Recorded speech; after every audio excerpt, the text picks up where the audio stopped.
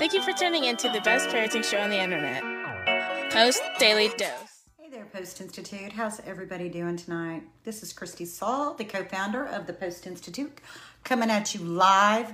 I got my daughter's hand-me-downs on, and I feel okay about that.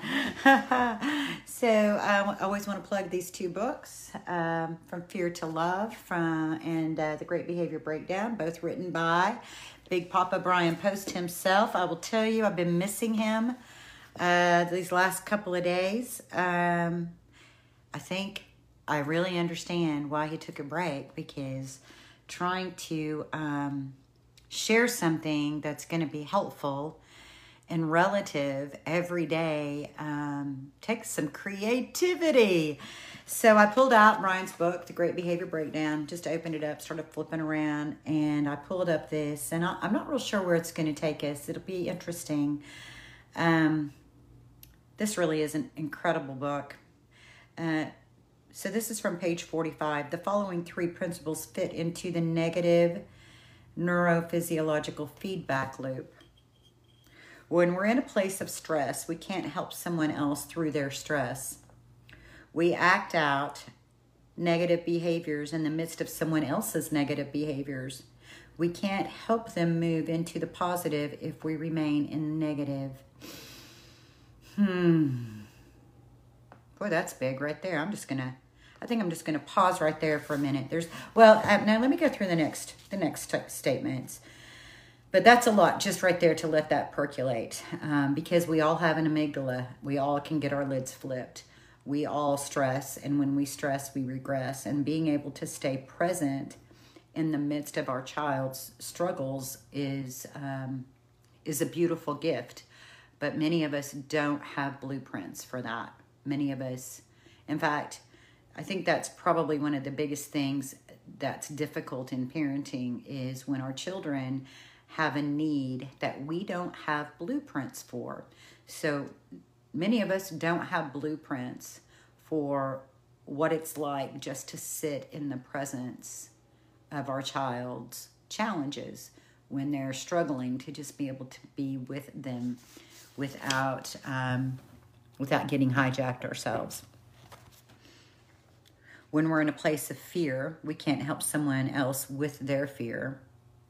This is unconscious stuff, and as long as it remains unconscious, we're powerless to change it. You have to shine the light of consciousness up on your unconscious state and admit to yourself, I feel scared. I feel scared. I feel scared. I've worked with parents whose lives have been consumed with fear, so I suggest that when they get up in the morning, the first thing they do is go look in the mirror and say, I feel scared, 20 times to themselves. This keeps that fear at a conscious level. Ooh, that's powerful, isn't it? Because by keeping it at the conscious level, then it's not so sneaky. That's a way of shining the light into that subconscious place. I'll tell you, it's interesting because doing this video, I'm talking to you, but I'm actually seeing myself, right? And so when I say I feel scared and I'm looking at myself in my eyes, even though I'm talking to you, it really brings up a lot of emotion. It's really hard to just stay focused on keeping the message to you all. So that's a very powerful exercise. And it's okay for those emotions to come up. It's okay because they're already there, right? So there are things that are already there. They're hanging out in our neurological system. They're hanging out in our subconscious. And the more we can just bring them to light, then we're able to calm that. We're able to manage that differently. It has a different effect on us when we become consciously aware.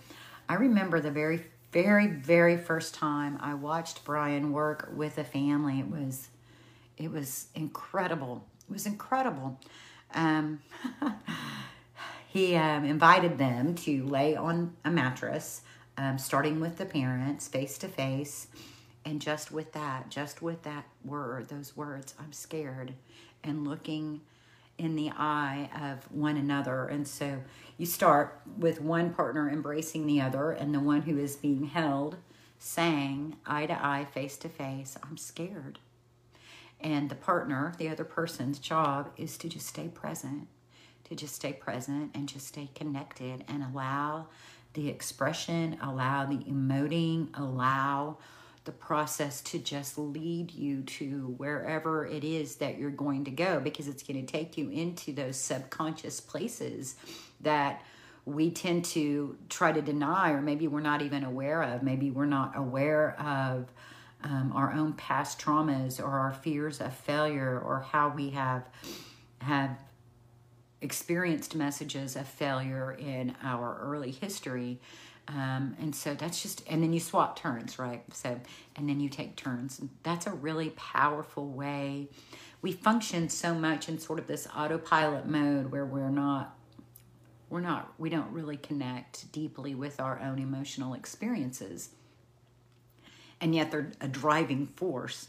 And so that exercise within itself can really help bring up emotion, and it can really help us express and process it, which then helps us be more attuned, more present.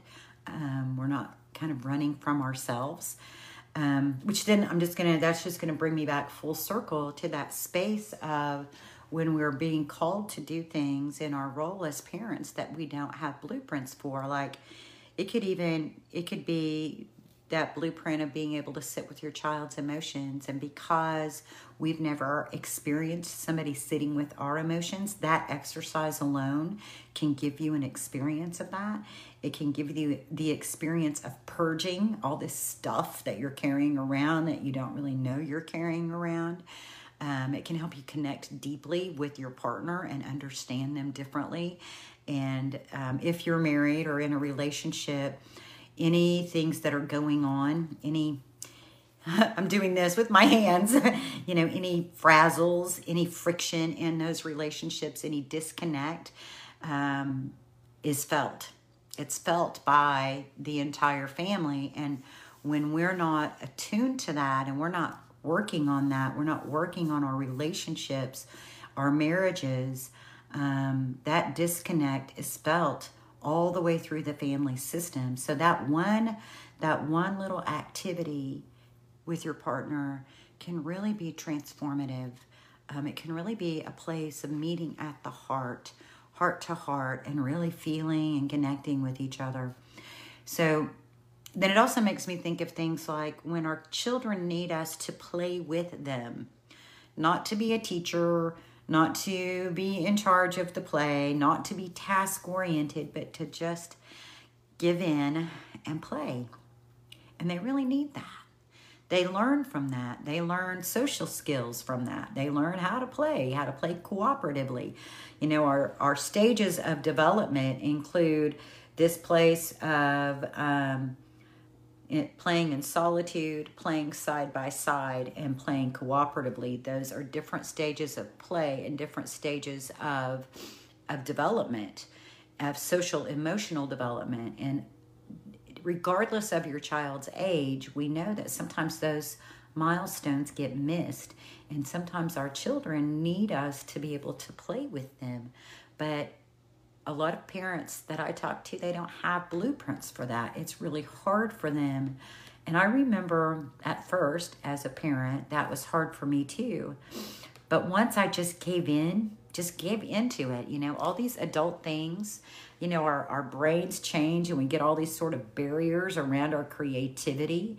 And when we can just reduce that barrier, when we can just put those barriers down and we can just give in to child play, beautiful things happen in the parent-child relationship. But when we don't have blueprints for that, it can be really hard. So I think that's a good place for us to focus just on understanding these three elements that Brian talks about in the negative feedback loop. Understanding our own stress, and when our stress is present, when we're stressed, we can't be present for someone else who's struggling. When we're fearful, we can't really help someone else effectively with their fear. And when we're being driven by these things that are so subconscious, then the subconscious, we have to shine the light in there so that we can bring these things to our conscious awareness so that we can actively work to choose something different. So that activity, that exercise, if you're new to it, you might give yourself a little space because there's liable to be things that come up, and that's okay. That's okay. It's okay that you may have feelings of fear. They're there. They're already there. So we might as well take a look at it. We might as well look at it really close and understand it so that when it comes up, we can know that this fear has nothing really to do with my child. This fear has things to do with myths, things that I was told when I was growing up, or things that the world tells me, expectations that the world has that may or may not be true, may or may not be valid. But we can't actively choose until we actively get consciously aware. So going to the mirror and saying to yourself, eye to eye, I'm scared. I'm scared. I'm scared. And see what comes up from you. And that gives you a place that you can really pour love into yourself.